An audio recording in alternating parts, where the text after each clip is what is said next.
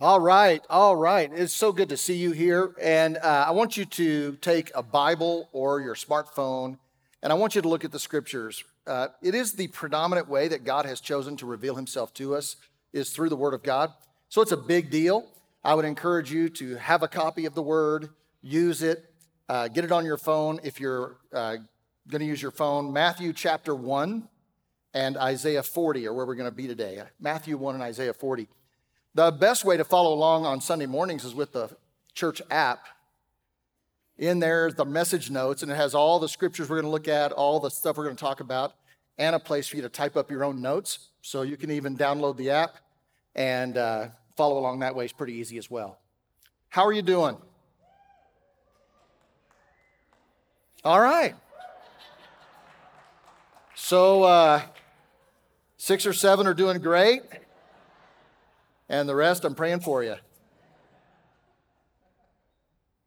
I want to thank you who are participating in the restoration journey that we're on. You can go to the church website, summitchurch.online/restoration. We're in a season where we believe God is doing a significant restoration process in us as a church family. And last time I looked, I think there's over 50 who are joining us on the Summit at 7 prayer effort, praying, setting alarms on our phone and praying for Summit Church every morning at 7, every evening at 7. And thank you for doing that. Prayer is the most important thing in our journey together as a family. We're also having an effort at recruiting more people to serve, and I think there have been a handful of people who've responded there. And then in our giving, trying to ask the Lord to raise up some revenue to help us get a bridge into our future. And so far, last time I checked, it was over $22,000 has come in for that, and another $10,000 committed. So God is doing great things. We're grateful to you. I do want to mention that it doesn't help us if you redirect your regular giving to Restoration Fund, because this is kind of an effort above that. So try not to do that. If you feel inclined by the Lord to add to your regular giving, that's really the effort here, and we appreciate that. So it's Christmas time, and we're going to spend the month of December looking at this mosaic of the Messiah. Who is Jesus, and how do we get our arms around the incarnation? And as a pastor, it's really interesting. Christmas and Easter turn out to be some of the most difficult Bible teaching you ever do, because it feels like everybody knows this story, and how do we make it fresh? And so I love the story. I could talk about this, especially the concept of the incarnation, that God became man. It's the most dramatic, jaw-dropping thing, really, that God has ever done for us.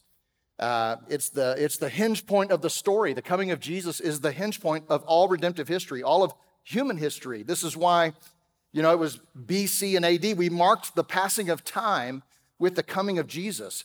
They've now pivoted that because they don't want to have Christ be the center. And so I think it's BCE and CE, before Common Era and Common Era, but it's still, where does that hinge? Right there at the birth of Jesus, so the life of Jesus. So truly, his arrival is the hinge point of all of human history. The climax of this story will occur when he comes back for us all and redeems us and welcomes us into an eternal home forever. That's going to happen. And so our hope goes way beyond our life on this earth. But man, we're celebrating the hinge point of the whole human story and the redemptive story of God. And so what we're going to do with this Christmas season is we're going to look at a mosaic of the Messiah, looking at the 4 gospel writers, Matthew, Mark, Luke, and John, and how each of them have a different framework for how they present Jesus to us and how they attach themselves to God's history in the Old Testament. So it's going to be really interesting how we see, because it's really helpful for us as modern people to realize that God's redemptive work didn't begin at the birth of Jesus. It began hundreds and hundreds of years before that, as God set, really at the fall of man in Genesis 3, God set in his heart to redeem it all. And the Bible says that way before that, before time began, before God created anything, he knew what was going to happen. He created it anyway. And Jesus, the Bible says it this way, Jesus was crucified before the foundations of the earth, before the earth was even formed. God knew what it was going to take to redeem us. It's an amazing thing. So Mark chapter 1, we're going to look at Mark today and how Mark frames the coming of Jesus and helps us see this one angle of the Messiah. I believe that through these 4 weeks, you're going to be really encouraged as you see this incredible wraparound of history and perspective of who Jesus is. Because truly, John, the gospel writer, said this: if everything Jesus said and done was to be recorded in books, there wouldn't be enough ink and there wouldn't be enough paper to make it happen, because everything he's done. So we're just sticking our toes in the water with this entire conversation. So Mark chapter 1, we're going to read verses 1 through 4, and then verse 14 to verse 14. And then we're going to skip over to Isaiah 40 and read some from there, okay? So this will be the reading of God's word. It is our habit here to stand for the reading of God's word if you're willing and able to do so. And here we go, Mark chapter 1, verse 1. The beginning of the good news about Jesus the Messiah, the Son of God, as it is written in Isaiah the prophet. I will send my messenger ahead of you, who will prepare your way. A voice of one calling in the wilderness, prepare the way for the Lord, make straight paths for him. And so John the Baptist appeared in the wilderness, preaching a baptism of repentance for the forgiveness of sin. Verse 14, after John was put in prison, Jesus went into Galilee, proclaiming the good news of God. The time has come, he said. The kingdom of God has come near. Repent and believe the good news. So Mark doesn't start with the birth of Christ. He doesn't start with a baby in a manger. He starts with an adult Jesus. And he says, this is the beginning of the good news about God.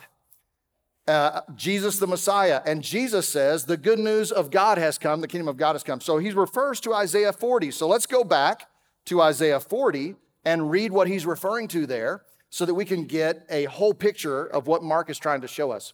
And Isaiah 40 was written 700 years before the Gospel of Mark was written. If you ever have doubts in your faith, this is one of the things that ought to calm your heart. Hundreds of years before the birth of Jesus, there were hundreds of details about Jesus that were prophesied in writing, documentable, aged writing, documents of antiquity that told us about Jesus 700-800 years before he came. So 700 years before that, this is what is quoted in Mark. And we're at chapter 40, verse 3. A voice of one calling in the wilderness, prepare the way for the Lord, make straight in the desert a highway for our God. Listen to this, every valley shall be raised up, every mountain and hill made low. The rough ground shall become level, the rugged places a plain, and the glory of the Lord will be revealed, and all people will see it together. For the mouth of the Lord has spoken. Now dropping to verse 10, see, the sovereign Lord comes with power, and he rules with a mighty arm. See, his reward is with him, and his recompense accompanies him. He tends his flock like a shepherd. He gathers the lambs in his arms and carries them close to his heart. He gently leads those that have young. Who has measured the waters in the hollow of his hand, or with the breadth of his hand marked off the heavens? Who has held the dust of the earth in a basket, or weighed the mountains in the scales and the hills in a balance? Who can fathom the Spirit of the Lord, or instruct the Lord as his counselor? Whom did the Lord consult to enlighten him, and who taught him the right way? Who was it that taught him knowledge or showed him the path of understanding? Verse 23, to whom will you compare me? Or who is my equal, says the Holy One. Lift up your eyes and look to the heavens. Who created all of these? He who brings out the starry host one by one and calls forth each of them by name. Because of his great power and mighty strength, not one of them is missing. Why do you complain, O Jacob? Why do you say, Israel, my way is hidden from the Lord, my cause is disregarded by my God? Do you not know? Have you not heard? The Lord, the everlasting God, the creator of the ends of the earth, he will not grow tired or weary, and his understanding no one can fathom. He gives strength to the weary and increases the power of the weak.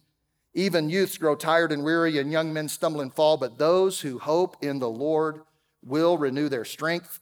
They will soar on wings like eagles. They will run and not grow weary. They will walk and not be faint. The word of God, you could be seated. Thank you so much.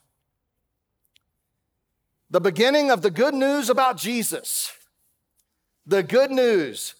The angels told the shepherds, I bring you good news of great joy that will be for all people. The good news about God. Man, there's great news about God. I want to talk to you about the good news of God, about God, the bad news about you, and how to make the good news about God good news for you.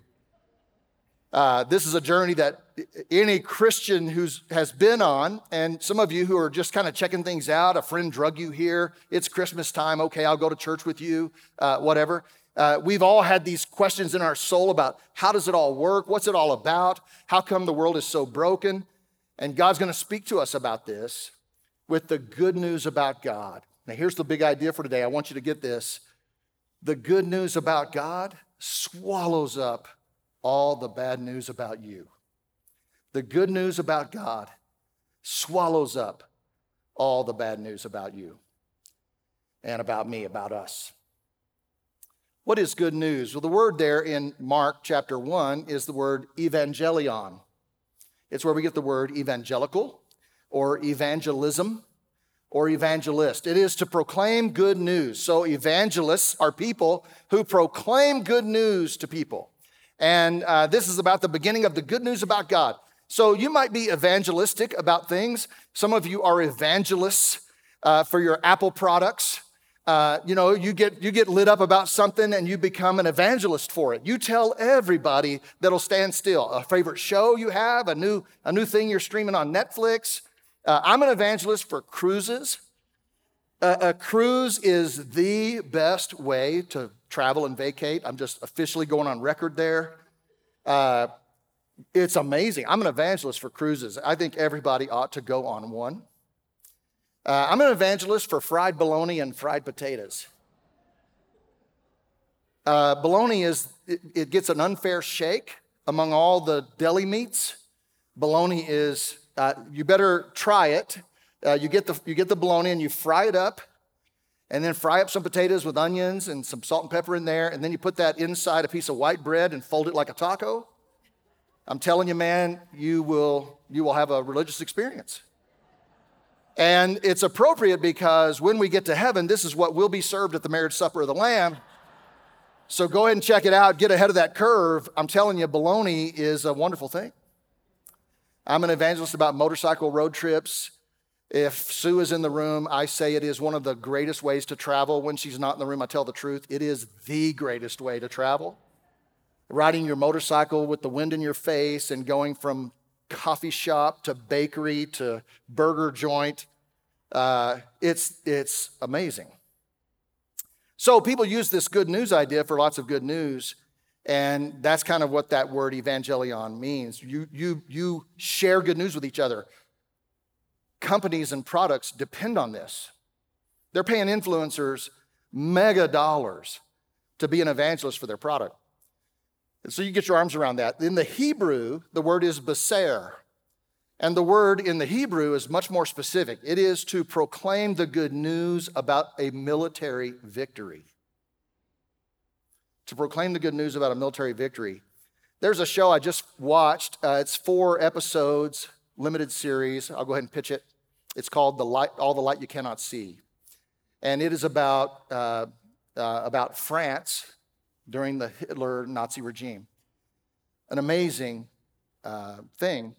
And at the end of that, to steal a little thunder, the Nazis lose. And tanks roll down the streets, American and Allied tanks, and people are dancing and crying and climbing up on the tanks and celebrating the good news that France has been liberated, that the Nazis have been defeated. This is what the term actually has in mind, that this incredible good news. A good friend of mine named Tim, 40 years ago, visited the Holocaust Museum in St. Louis. And there was an older woman who was giving him the tour, and he noticed she had the tattoo number on her wrist. And he asked her to tell him his story. Her father was a linguist, and she and her father and her mother and her 2 sisters were all captured at the same time and sent to different places. She never saw them again. Her mother and father were killed. Her sisters died in concentration camps, and she survived. Her father was a linguist, so she spoke 6 languages. She was 15 years old when she was taken. Horrible things happened to her. They had her working in a munitions plant with other concentration camp people, and they were actually building munitions for the Germans. And one day, a rumbling sound, and American tanks plowed right through the walls, and a soldier stood up on a tank, a commanding officer, and he said, "Is there anyone here who speaks English?" And she raised her hand. And he said, "Come, come, come." And he lifted her up on that tank, and he said, "Tell these people that they are free." She said it was the greatest moment of her life.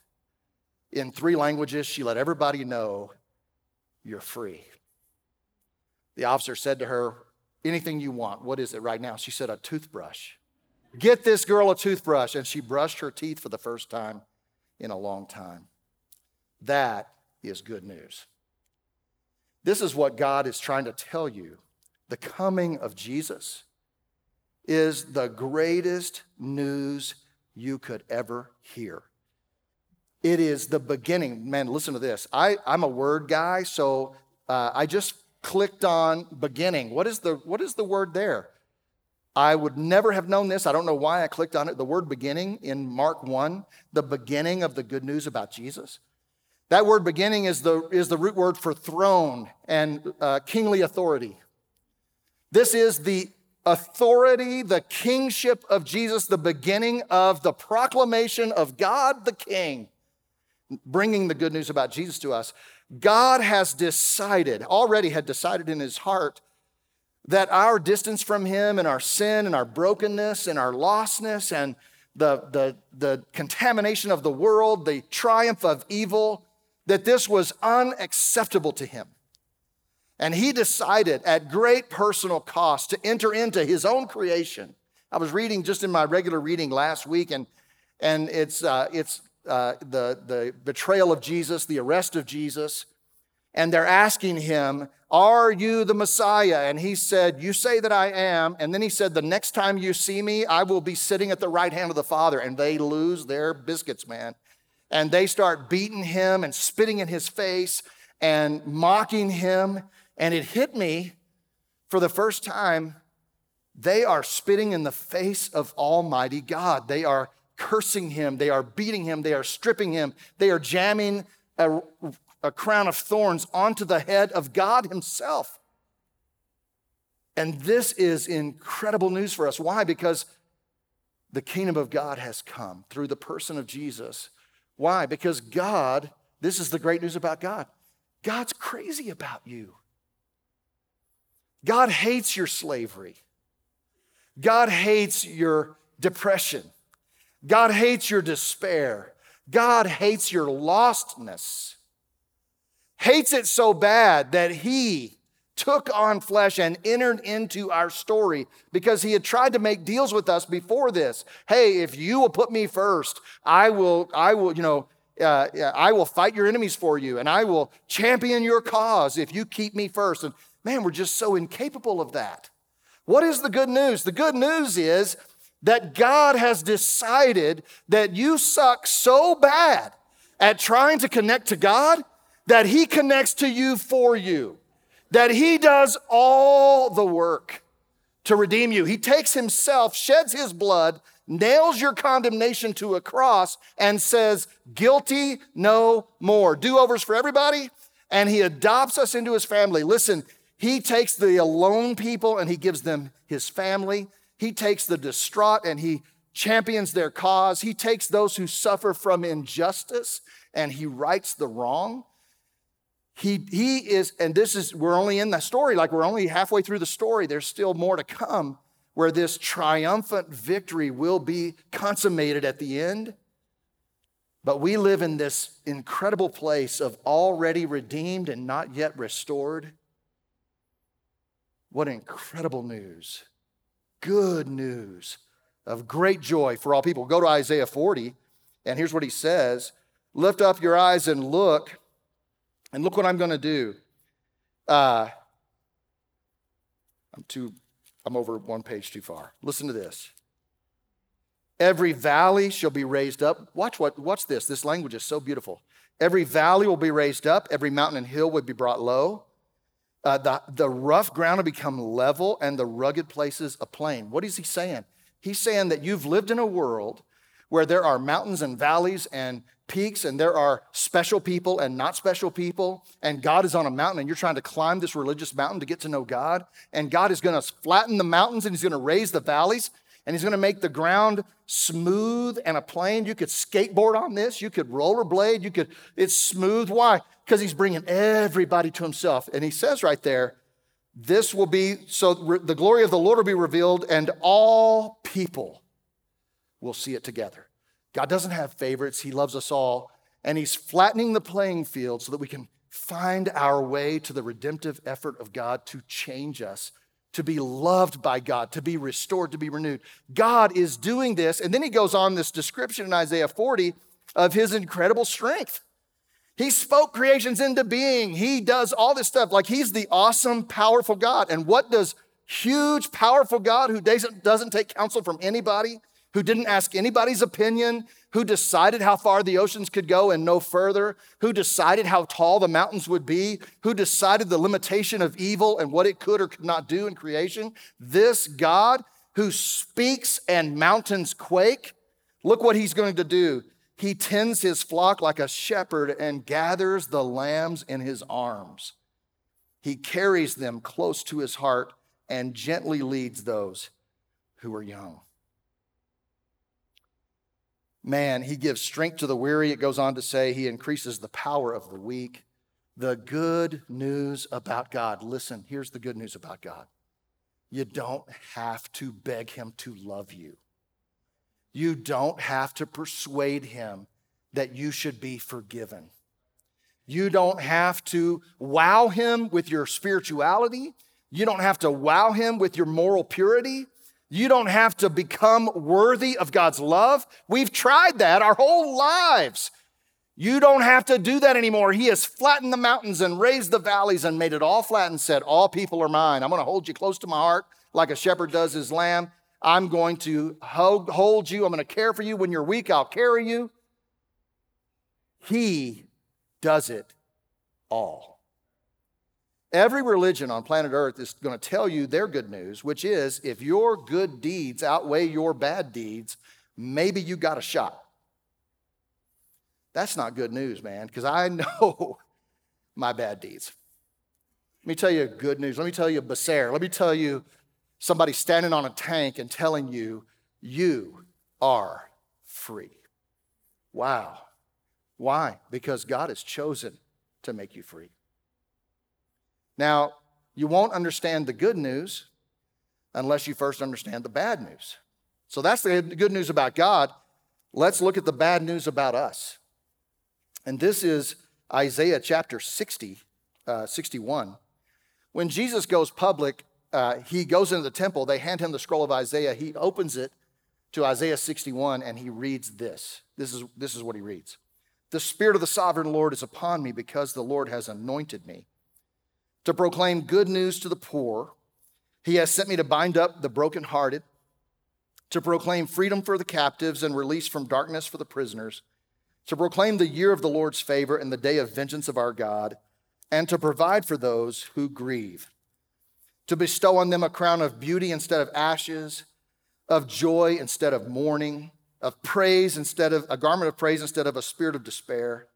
They will be called oaks of righteousness, a planting of the Lord for the display of his splendor. Dropping down to verse 7.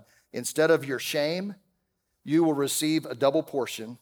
Instead of disgrace, you'll rejoice in your inheritance, and so you will inherit a double portion in your land, and everlasting joy will be yours. So what this passage tells us is that we are poor, we are brokenhearted, we are captives, we are prisoners of darkness, we are people who mourn and who grieve. We are people who have traded beauty for ashes. We have traded praise for a garment of mourning. We have put on despair instead of praise. We have turned in our double portion and traded it for shame.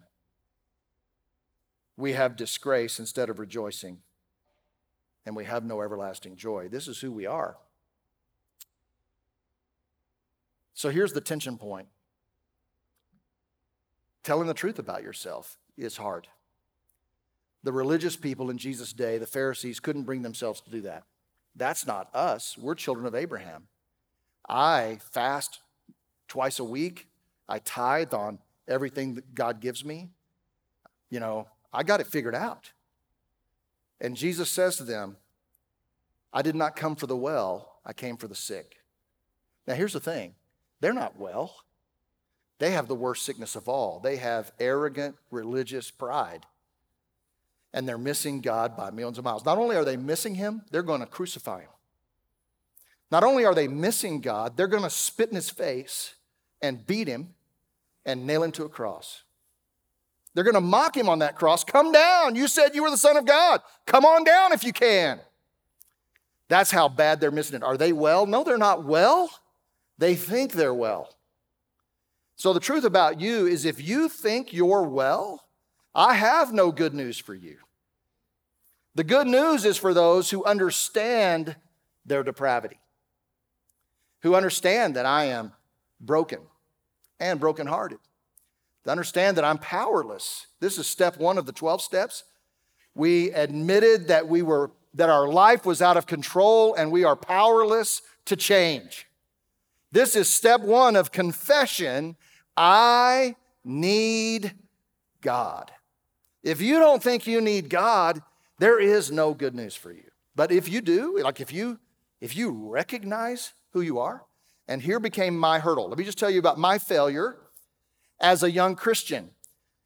I hear the good news about Jesus at the age of 16, and I give my heart to Christ, and I am fired up. My dad had just died of cancer about 2 weeks before this. I was grieving. I was considering suicidal thoughts, and somebody drags me to a church, and I hear the gospel of Jesus, and God just says, come. I don't understand anything. If you'd given me a quiz about biblical theology at the end of that night, I would have failed. I don't know anything. All I know is there was this draw in my heart of God saying, I love you.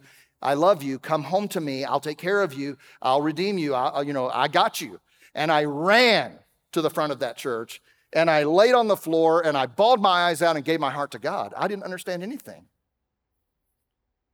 But he redeemed me, okay? Great news. Great news. But the older I got, I didn't feel like the news was all that great. In fact, now I go through college. Now I'm a youth pastor. I'm married, popping out kids like a Pez dispenser. And I say to my wife, I think life was easier before I knew God. She said, you are messed up. She didn't battle the battle I had, but here was my battle, and maybe some of you can identify with it. I couldn't get rid of my shame. See, my dad was Ricky Bobby's dad, okay? My dad was, if you ain't first, you're last. When we were little kids, we wanted to play soccer, or I never played soccer. That was a girls' sport in Texas at those days. Now it's a great sport, but my dad would have forbidden me to play soccer. But playing football, baseball, they had the YMCA leagues and they had the city leagues. And the YMCA had rules. Every kid gets to play. So my dad forbid us from playing in those leagues. If you suck, you should sit on the bench. I don't want anybody giving you any favors. And so this is the home I grew up in, okay? And everything was competitive. And I could pull up a couch here, lay down, and tell you all about it. It's deep, this sense that I had to earn my Father's love. So when I became a Christian that night, that changed my life, I immediately set about pleasing God the way I tried to please Dad. That is, nobody's going to outperform me. I'll pray more than every other Christian. I'll witness to people more than any other Christian. I'll devour the Bible like no other Christian. I'll fast. I'll sacrifice, because God is going to say, man, that kid loves me. And I love that kid. So when you have a performance mentality, which is a lie from the pit of hell, to tell you, yes, Jesus died on the cross for you, but you still need to perform. And if you don't perform, then God's done with you. In fact, I even had people say this to me. I'm a high school teenager, and the guy preaching says, if you love Jesus, but you're making out with your girlfriend in the back of the car when the rapture happens, you ain't going. And I'm like, oh my gosh. Just living in fear. I had to get saved every week. I had to ask God to forgive me because who knows, the things that were going through my head and the things that I was saying. And I lived on this treadmill of trying to please God and never understood the good news about Jesus. This is so important and so distorted even in our current world of faith that I would argue that the majority of American Christianity teaches you that God loves you and Jesus died for you, but you better straighten up and fly right or you'll lose it all. And so we live the old covenant while we're supposedly born again in the new covenant. This was my treadmill. And I'm going to tell you the truth, shame the devil. I was in my late 20s. I was at a men's event, and I laid on the floor right about over there in that particular room. And I said, God, I can't do this anymore. The only way I can describe what happened that night, and I don't know how long I was there, it was well over an hour, because I was sick and tired of being sick and tired. And I wrestled with God like Jacob wrestled with the angel in the Old Testament. And God asked me, what's your name? And I had to confess the name that I had embraced, which was perverted coward. That I didn't have it in me to live effectively for God. And I just didn't have it in me to be what He wants me to be. And so I was living in shame and in disappointment and in hurt. And the good news that will be for all people, standing on the tank and screaming, you're free, that was a distant fade. And the bad news was way louder than the good news. And I lived just a miserable Christian life. But that night, God said, you need to understand grace, son. That even the desire in your heart to know me came from me. That you were dead in your trespasses and sins. Dead. And I resurrected you back to life. God didn't come to make bad people good people. He came to make dead people alive people. And so what happened is I began to have this crazy love affair with the grace of God and to inhale the good news. Once you see it and you start reading the scriptures, you can't unsee it. That He nailed your condemnation to the cross. It's done. John 3:17, God did not send His Son into the world to condemn the world, but so that the world would have life in His name.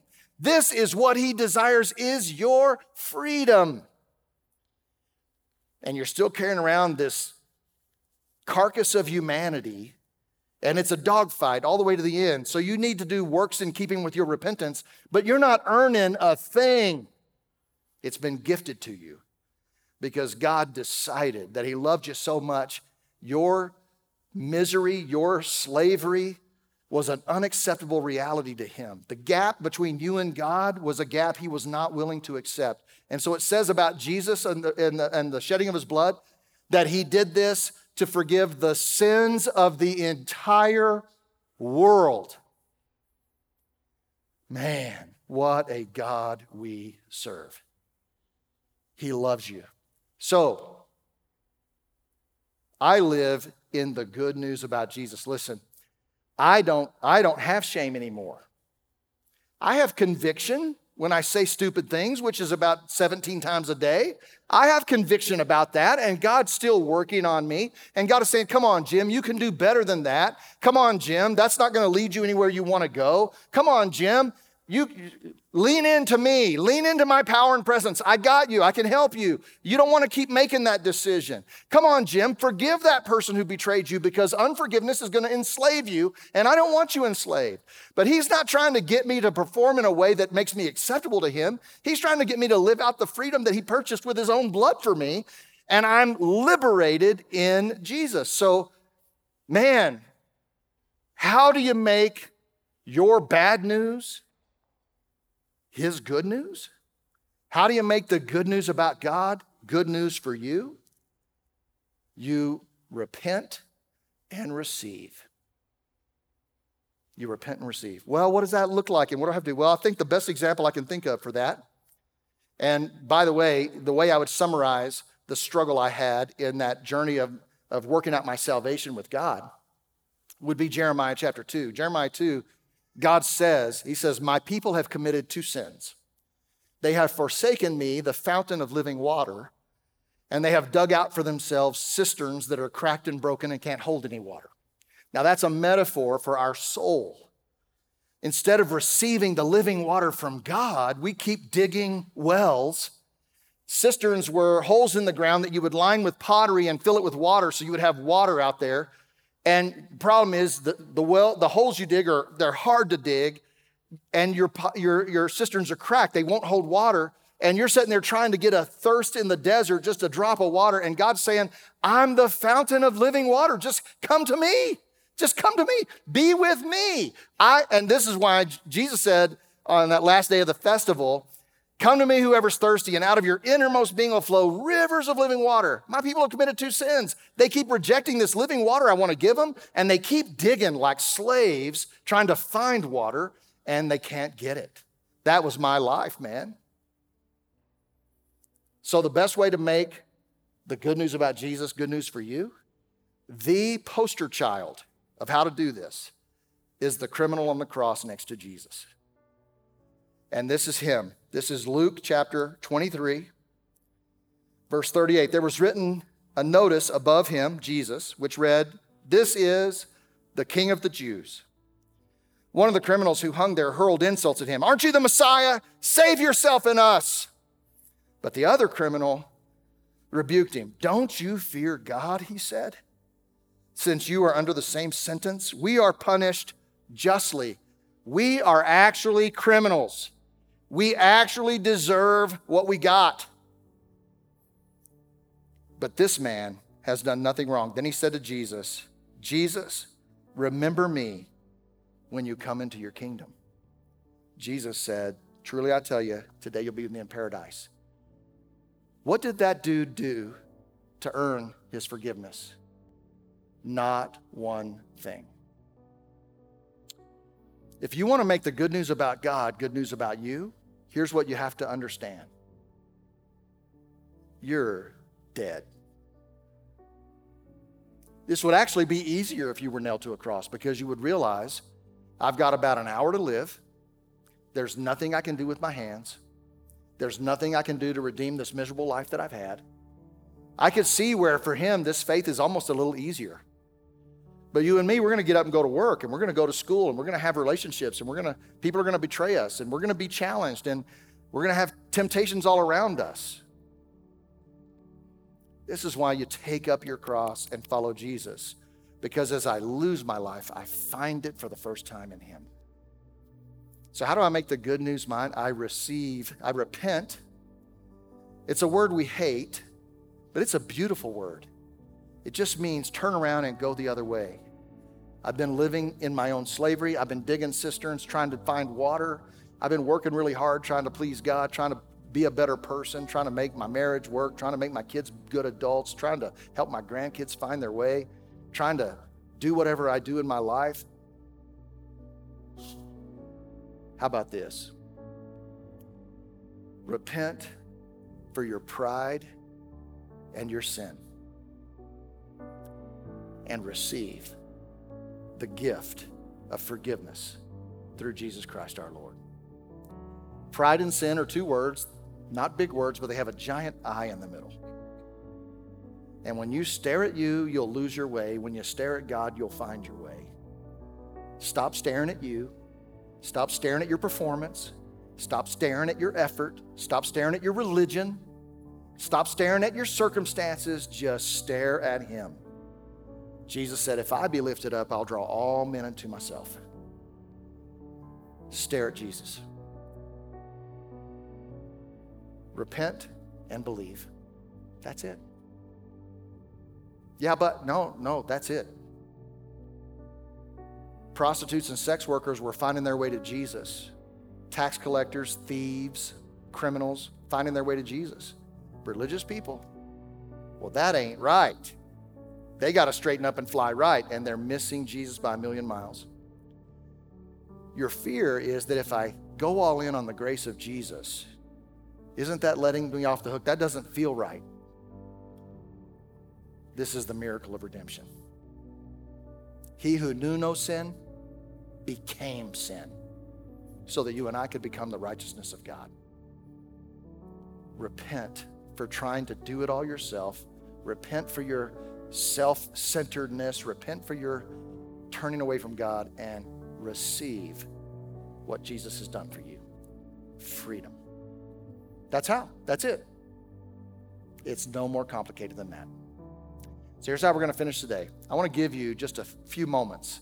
Karis is going to keep this music going, and I want you for the next 90 to 120 seconds. Isn't that such a short time, but it'll feel long to you. And I want you to do some business with God. I want you to repent. Repent for thinking that you had to earn God's love. Repent for the absorption you have with yourself. Receive the crazy love of God for you, the shed blood of Jesus that washes away every sin. The most powerful force on earth, the blood of Jesus. Whatever is going on in your heart, I trust you and the Holy Spirit to discern what you need to be doing in this next little moment. But I want you to deal with God for the next, just in quietness, the next couple minutes. If taking communion is helpful to you, you can move over to the sides. There's communion elements there. You could celebrate the death of Jesus for you.